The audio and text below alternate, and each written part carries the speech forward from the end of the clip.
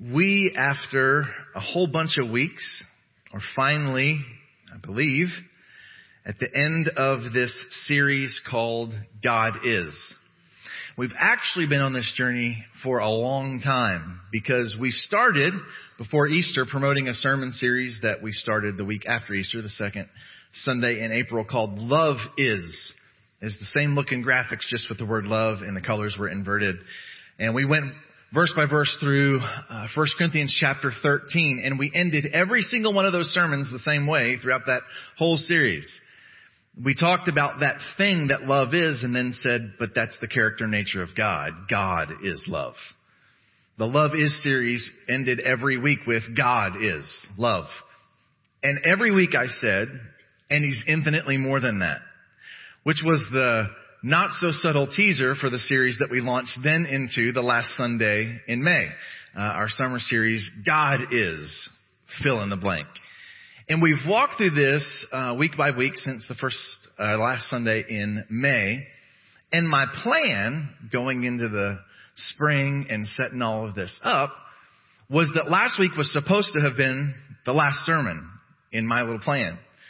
This idea that, man, if God is knowable and revealed in this triune God who, because He's three, He's the only one who the will of the Father can lay down His Son and then birth us through His Spirit, the power that God is Trinity. And this idea that because He's Trinity, that we're three parts His family, that the Father adopts us, that one day the bride will stand before the Son and we'll be married into the family, and that the Spirit births us again. We're born into that family, all through the Trinity.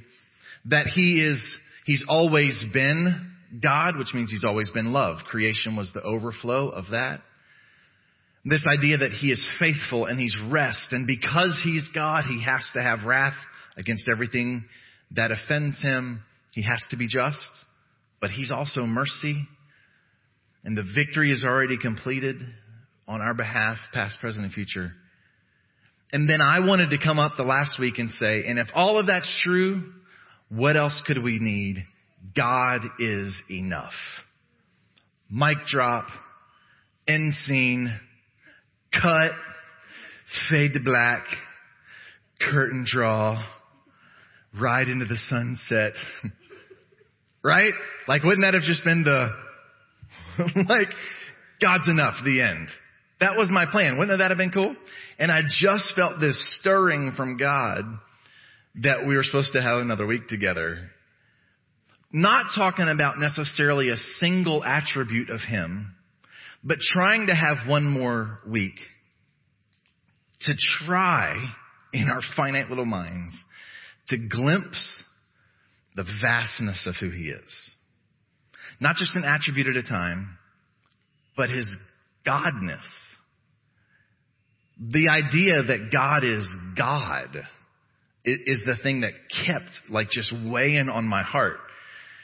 And so as I started to study the thing that I wasn't really prepared for, and God, what is it that you want to say? And how are you wanting to say it? And what is that supposed to look like? And the more I studied, the more I sensed God drawing me to His name, to His being and His essence that we understand in His name. I've talked a lot about the significance of Yahweh a lot in the last 10 and a half years since I've been preaching 45 Sundays a year or whatever here. I've talked a lot about it. We did a whole series through the 7 I am statements of Jesus in the Gospel of John.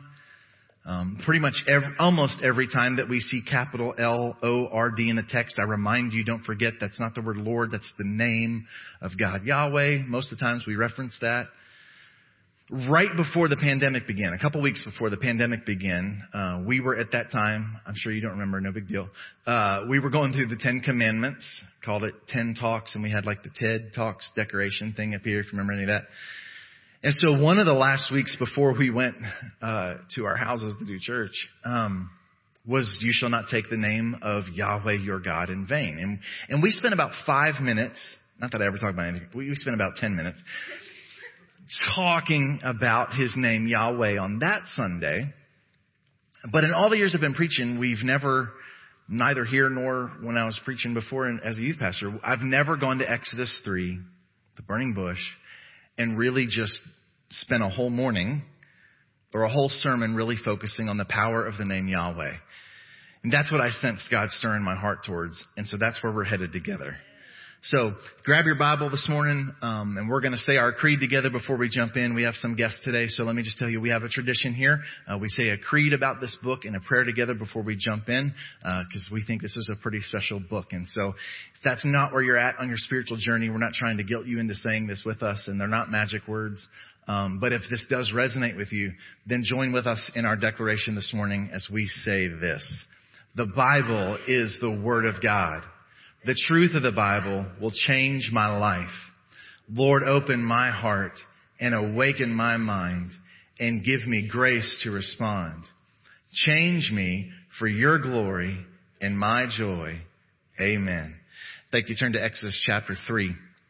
We were in almost the tail end of the Old Testament last week, and we're like almost in the beginning of it this week. Exodus chapter 3. While you're turning there, I want to say this. It is really important that we walk into this story with a big picture perspective. This is the promise of God passed down through the flood, through the judgment of God, and specifically landing on Father Abraham, this promise that he would have many sons. A promise that would pass on to Isaac, his son, and begin to become more visible to us living on this side of history through his son, named Jacob, and later changed to Israel, who would have 12 sons, which would eventually go on to become 12 tribes. And as that family is growing, one of those 12 brothers ends up a slave in Egypt. The story of Joseph, probably my favorite story in the Old Testament. All through the orchestration of God, that Joseph would be positioned that when famine hits, that God could protect his children, the 12 tribes of Israel. They end up relocating, right? We've had some people move during the pandemic. Well, they moved during that pandemic of famine. Ended up relocated to Egypt. And what happened over the passing of time is this family is growing in power. The Pharaoh who invited them has died, and a new Pharaoh has come into power, and he's intimidated by the magnitude of this growing family. And so he enslaves them into terrible living conditions, forced labor, terrible labor conditions as well. They are slaves for year after year after year after century after century. But because God always fulfills his promises,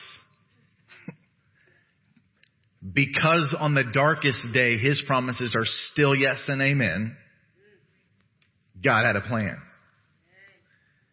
And God had a plan through yet another unlikely source, an outcast, an adopted son who's now exiled to the desert, named Moses. Verse 3. Moses was keeping the flock of his father-in-law Jethro, which just seems like a made-up name. You know what I mean? Like we got all the Hezaboobalab in the Bibles, you know? And then you got Jethro. Right? His father-in-law Jethro, who lived in a double wide, the priest of Midian. He led his flock to the west side of the wilderness and came to Horeb. I love this, the mountain of God, but not yet.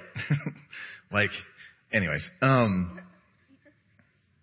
angel of the Lord appeared to him in a flame of fire out of the midst of a bush. He looked, and behold, the bush was burning, and it was not consumed. And this is one of those moments where the Bible just reads kind of Bible-y and not necessarily real.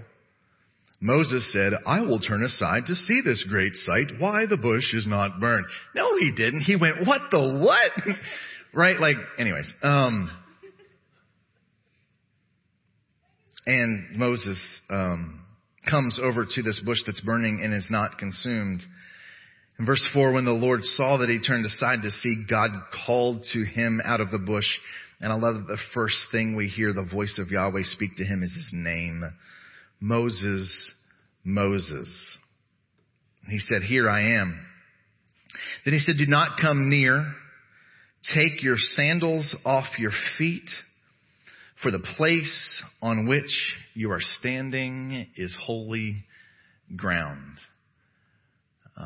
In my study for this sermon, listening to a lot of different sermons and reading a lot of different sermons and a lot of different books, one pastor actually asked his congregation, "For the rest of the morning, will you please remove your shoes as we read this text?"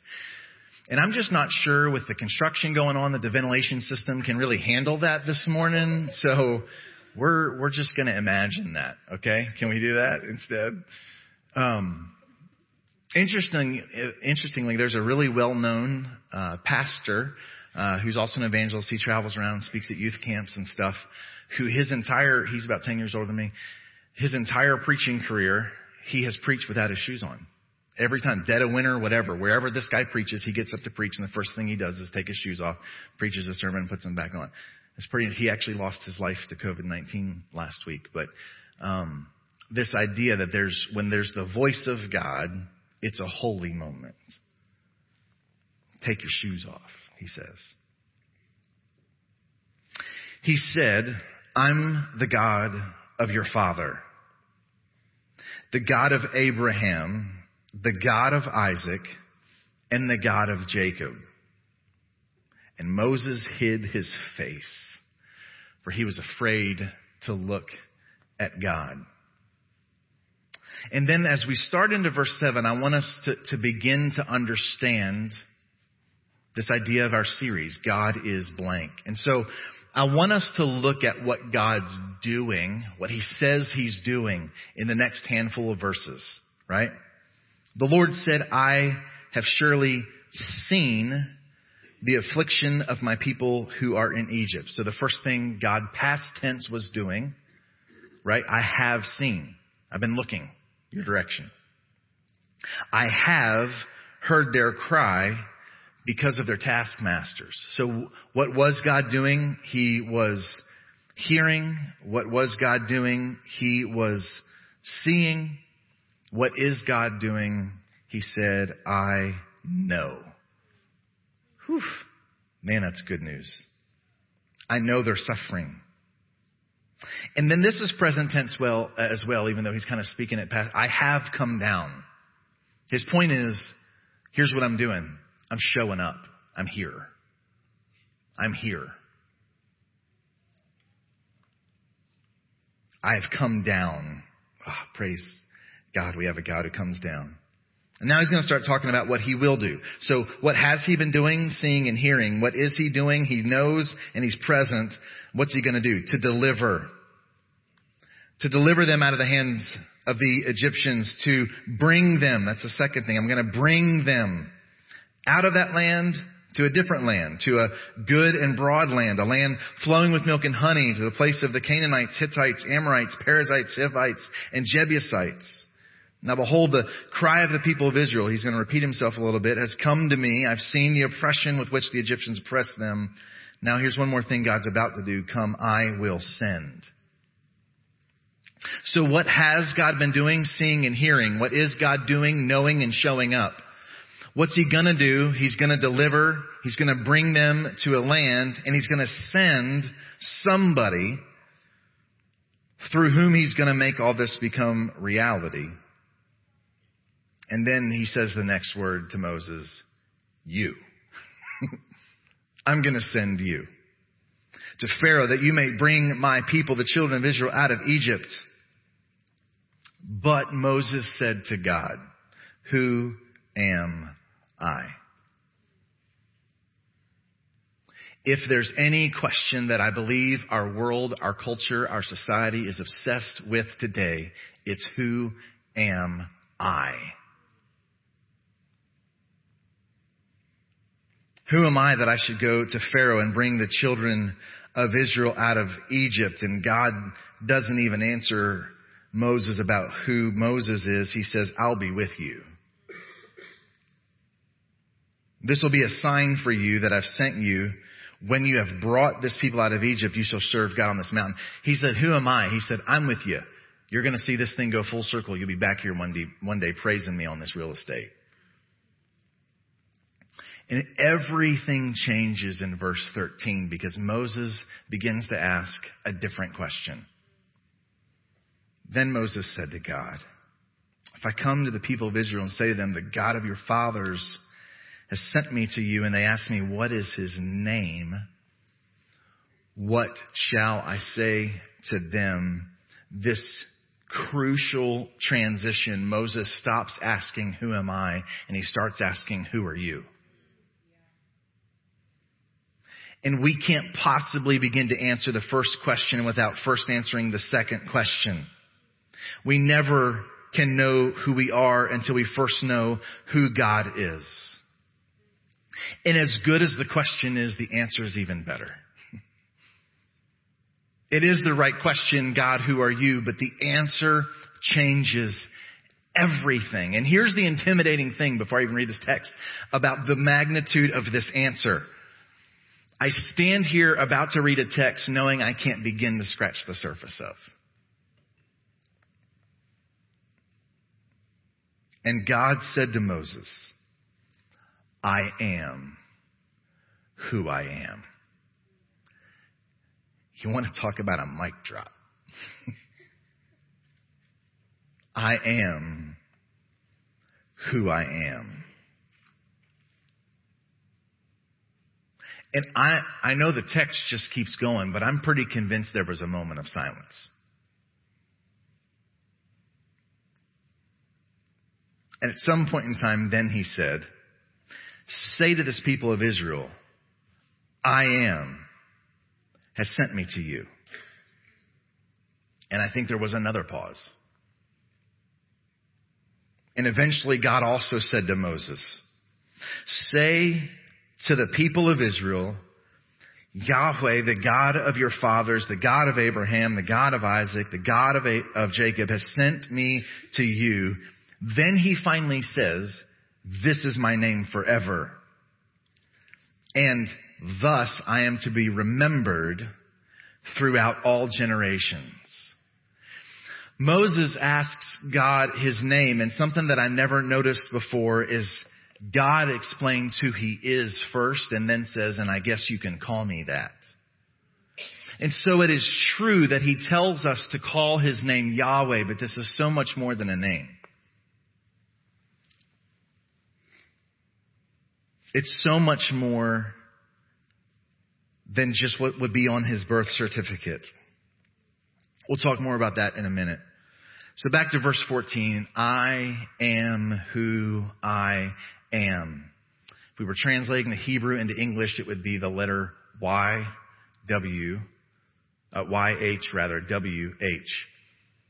We added vowels to that so it could be pronounced Yahweh. This is I am. He did not say, it is what it is. R.C. Sproul said that's the God of American ideology. It is what it is. But the God of the Bible is I am who I am. Which means I'm over whatever is. Whatever it is. And this idea that God just is everything. So this whole sermon series, right, has been called God is fill in the blank.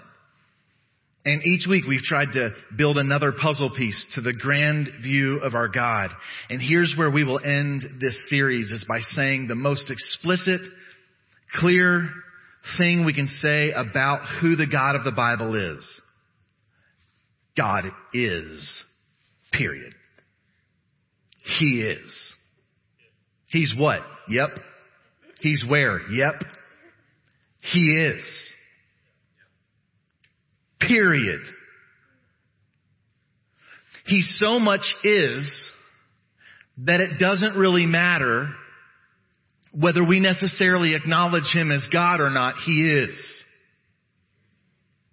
Whether we honor him as God, he is. Whether or not we worship him as God, he is. Whether or not we know him as God or accept him as God or even believe in him as God, he is. Period. He is who He is. He is the ultimate reality. He's the ultimate fact. The way that John Piper said this is, God absolutely is. When, after over 30 years of ministry, when John Piper announced his retirement from Bethlehem Baptist Church and he had 10 weeks left to preach to the people he'd spent over 3 decades with, he spent a morning preaching on this text. And of all the things I studied for this sermon, it was profoundly helpful. And probably anything that you walk out of here with today, probably we give honor to what God spoke through him in that sermon. Let me begin with this quote. That God absolutely is the most basic fact and the most ultimate fact. Period. Little Detective Joe Friday. Just the facts, ma'am. Just the facts. Yes, and nobody knows what I'm talking about unless you're like old. Yeah, come on, where you at? Lance is with me. Of the billions of facts that are facts, this fact is at the bottom and at the top of all other facts. Here's how Piper said it. It is the foundation of all other facts and the consummation of all other facts. Nothing is more basic and nothing is more ultimate than the fact that God is. Nothing is more foundational to this church than that God is. Nothing is more foundational to your life or your marriage or your job or your health or your mind or your future than that God is. Nothing is more foundational to the world or the solar system or the Milky Way or the universe itself than that God is. Nothing is more foundational to the Bible, the self-revelation of God. Nothing is more foundational to the glory of the gospel of Jesus Christ than that God is. It's why He says it again and again and again in His Word. I am. I am. Whatever else is, I am. Over 4,000 times in the Hebrew Scriptures, I am is the reminder from the heart of God. And the fact that He spoke it twice in this text before saying it was His name is almost like He's telling Moses, before you worry about my name, like to compare me to all those gods in Egypt you learned about as a little boy. Like, where do I line up with them? Or the gods of Babylon. Before you wonder about conjuring up my name, which is what they would have done, be stunned by this. I just am. I absolutely am. Again, Piper said, before you get my name, get my being. I am. Woo. And that I am who I am, that I am the ultimate reality, that I'm the quintessential fact above all other facts, is the first foundational, most important thing in the universe. I am. He is. And this morning, with the rest of our time, here's what I want us to do. Very quickly, I want to share only 5 of the infinite possibilities of what does it mean that God is. 5 implications of what it means that God is. And then we're going to detour to that first question. Based on that, who am I? So 5 quick observations and then 3 about who we are in light of who God is. Number 1, the fact above all facts that God is means He always has been. Because God is this present tense verbiage. I am, right? But if we pull the Bill and Ted's Excellent Adventure, that's not quite as old as Joe Friday. Does anybody know Bill and Ted? Are we doing any better there? Okay. So get into a phone booth. Y'all don't know what a phone booth is. Don't worry about it. If we crawl into a phone booth this morning and we go anywhere in eternity past and we pop out, there's God going, I am. Okay, let's go back a little further. I am. Okay, let's go back before the existence of time, when there's nothingness, when all there is our phone booth. And God goes, nope, I am. Right? That He always ams means He always has been. There's never been a moment in eternity past where we could go and God not be. His absolute being means He never had a beginning, which is hard to grasp. That's why little kids ask us, Mommy, who made God? And we're like, nobody. He always has been.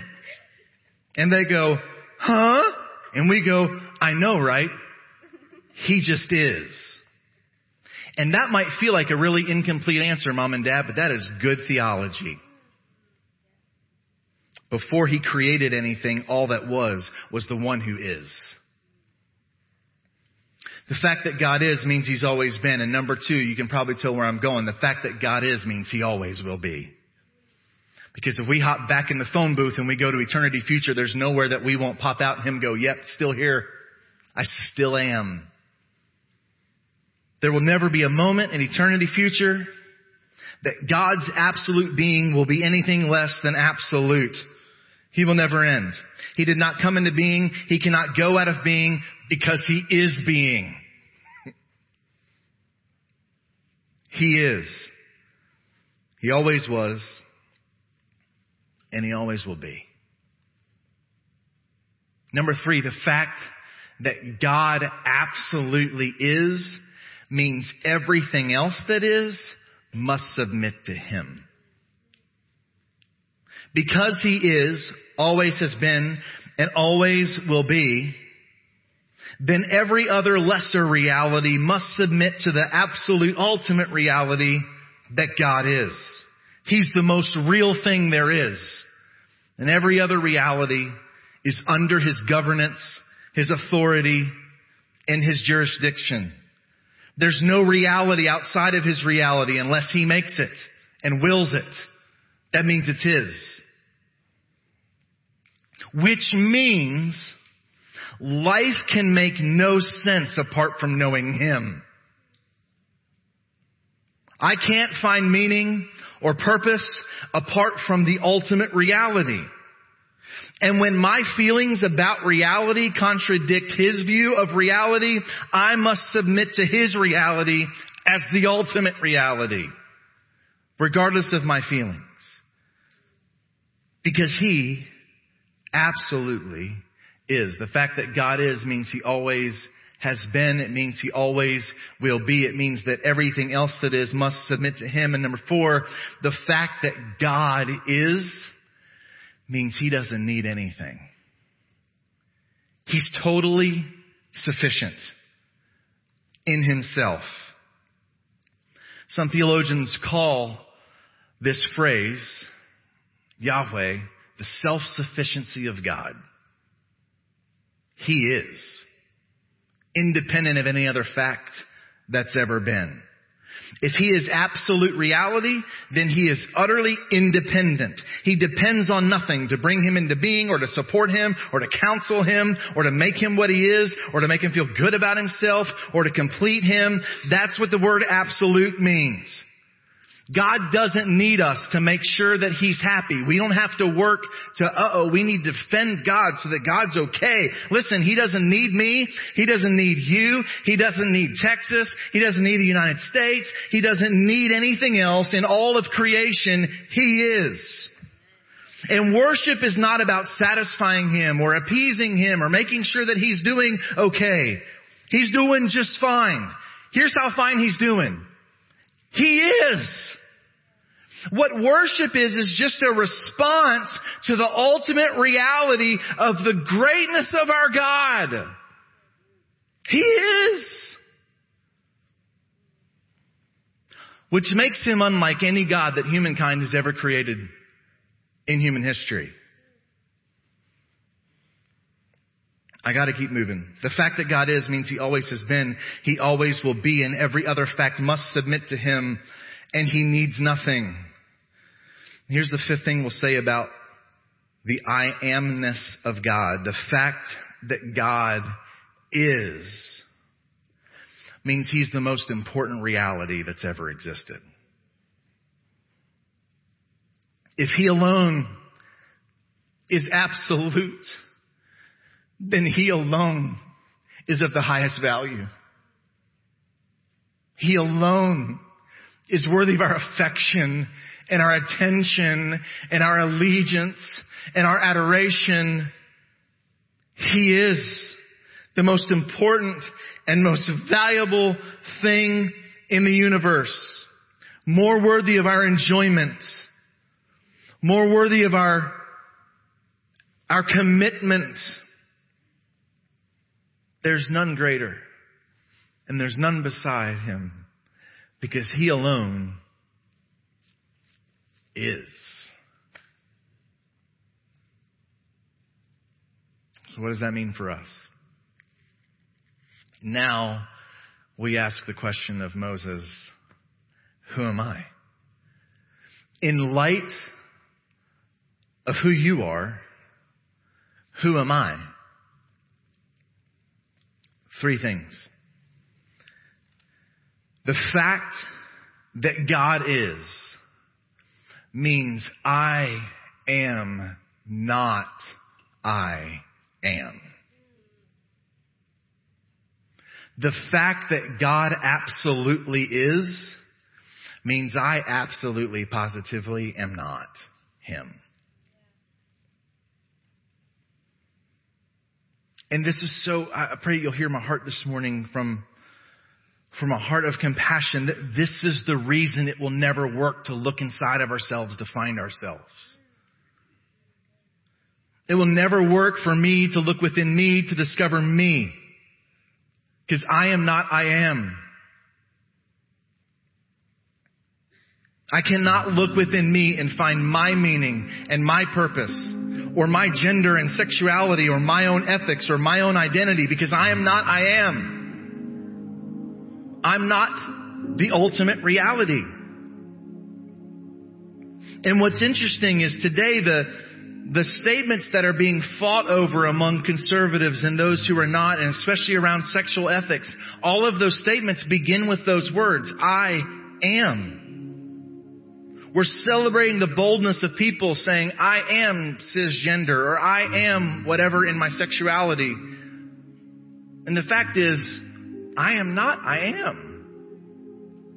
I'm only defined by the reality of the I am. And all my feelings about reality and struggles about reality submit to the authority of the I am. Which is not shaming or defeating. It doesn't mean that God doesn't love me and want me to express myself. It's the exact opposite. How freeing. I don't have to save me, fix me, figure me out. I don't have to pretend to be what I'm not. I am not I am. Thank goodness. Louis Giglio, in a great book that I won't tell you the title of because it's my next point, he said this: admitting that we are not the I am. Admitting that we are not God.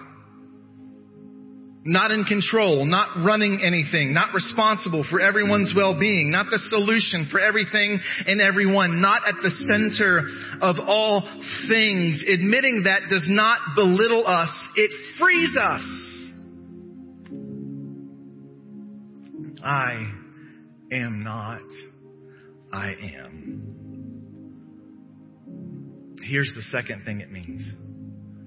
The fact that God is means I am not, but I know I am.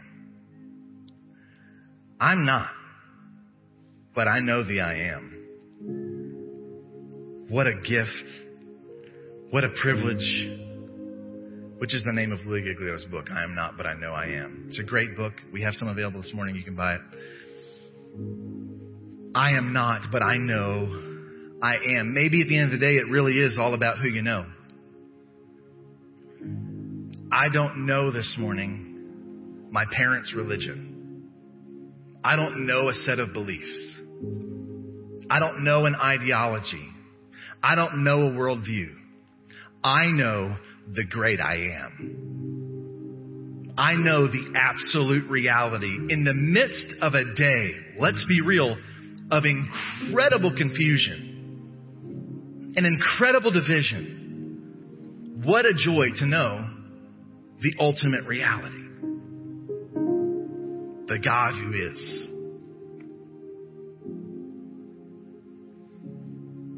That God is means I am not I am, but I know I am. And number 3, that God is means I am not, but I am known by I am. Man, I don't think there's a single important, powerful person in the world who knows me, but the great I am knows me, sees me, and is on the move to be present, to deliver me, to bring me out into a better thing. I'm known by the ultimate reality. Personally, like little old me. How incredible.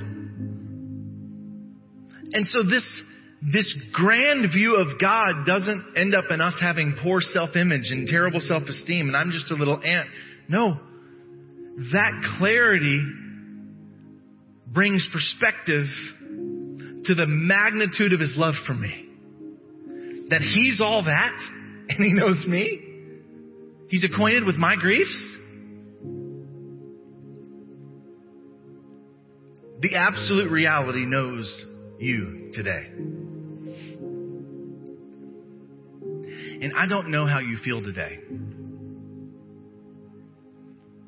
It's shocking how frequently, it's shocking to the point that you would think it wasn't shocking anymore. And how frequently I'm shocked to hear one of you say to me, I've been struggling with fill in the blank for months. And nobody knows.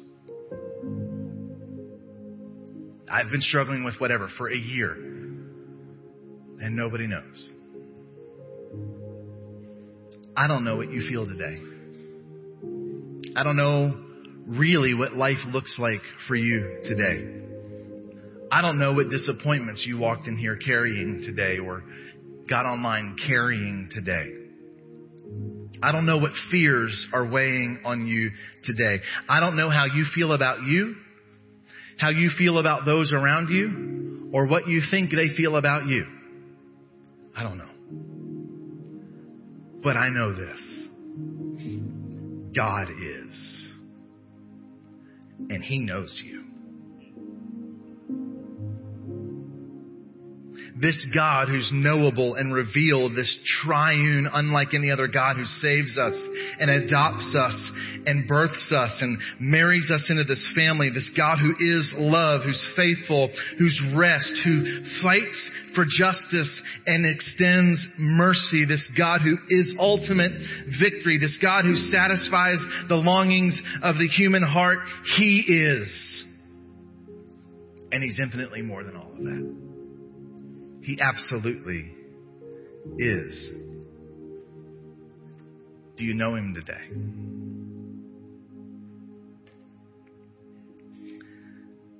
Last night, we had a really pleasant surprise. Garrett got off work early on a Saturday night from Chick-fil-A. And we were able to have a family movie tonight, which is like one of our favorite things to do. And by our, I mean all of us except for Marisa. She just usually falls asleep or does something else. She's like, if I have to watch one more movie about like aliens and superheroes. But last night we watched Ford versus Ferrari. If you haven't seen the movie, it's a great movie. Temple Ministries cannot fully endorse all the language used in that movie. This is your disclaimer. Use a filter or watch it on TV or whatever. We watched this movie, Ford versus Ferrari. After I finished preaching a youth camp in Tennessee a couple weeks ago, we were right near Gatlinburg, and so we went to Gatlinburg for 2 days. And while we were in Gatlinburg, Ethan got to see one of the cars, one of the Fords used in that movie, like actual, and he got to sit in it, got his picture taken with it. It was really cool. Well, ever since then, we've all wanted to watch this movie because we hadn't seen it yet. And I won't spoil anything about the movie, except to say how it begins and ends. But actually not with the plot, don't worry. It starts with abstract images and movement of cars with a voiceover, super dramatic.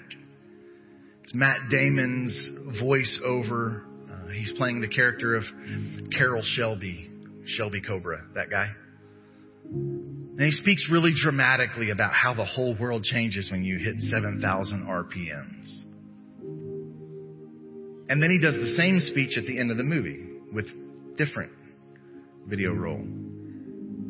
Same little talk, same old speech, beginning and ending. But both times he ends this talk about the power of 7,000 RPMs in a vehicle by saying this: let me ask you a question.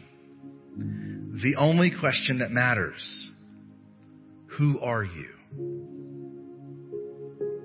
This movie, let's keep it real, about a car, starts and ends with, let me ask you a question. The only question that matters. Who are you? And I don't know if Carroll Shelby ever really said that.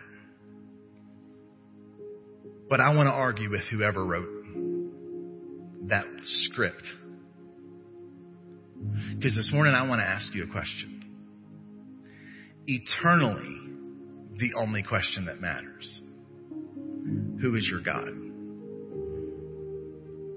Because the more you know the answer to that question, the more you will know who you are.